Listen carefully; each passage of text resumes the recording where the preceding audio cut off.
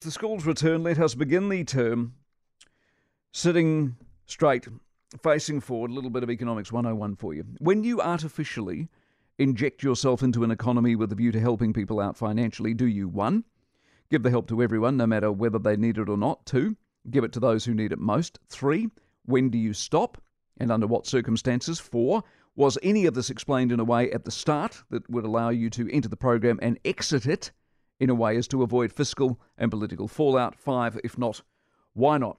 So we got the extension of the petrol subsidy last Sunday, right? And we got it last Sunday out of the blue because the government knew on Monday the inflation figures were coming out and they knew they would be ugly and they would yet again be faced with the quite accurate charge that they are economically incompetent.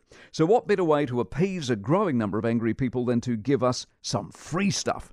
Now, you might remember after the budget, Grant Robertson gleefully told us that by the time we added the petrol subsidy and all the other largesse they had tossed at the country, 81% of us were receiving some sort of government help. The fact he saw that as good and not an embarrassment tells you all you need to know about their approach to life. But he also said that come August, the petrol deal was over. Until, of course, it wasn't. So it's now a $1 billion proposition and goes until January. Or does it? January is election year. Do they pull the plug in election year? And when exactly and how exactly do they pull that plug without the ensuing fury? What's the criteria to pull the plug? Oil at $50 a barrel? The war over? Inflation trending down? Just what's that scenario? They don't have one, of course. And then that is the danger of free stuff. Once you give it, you can't take it away without a fight, or in their case, a drop in the polls. All of this paid for, as always, with money we don't have.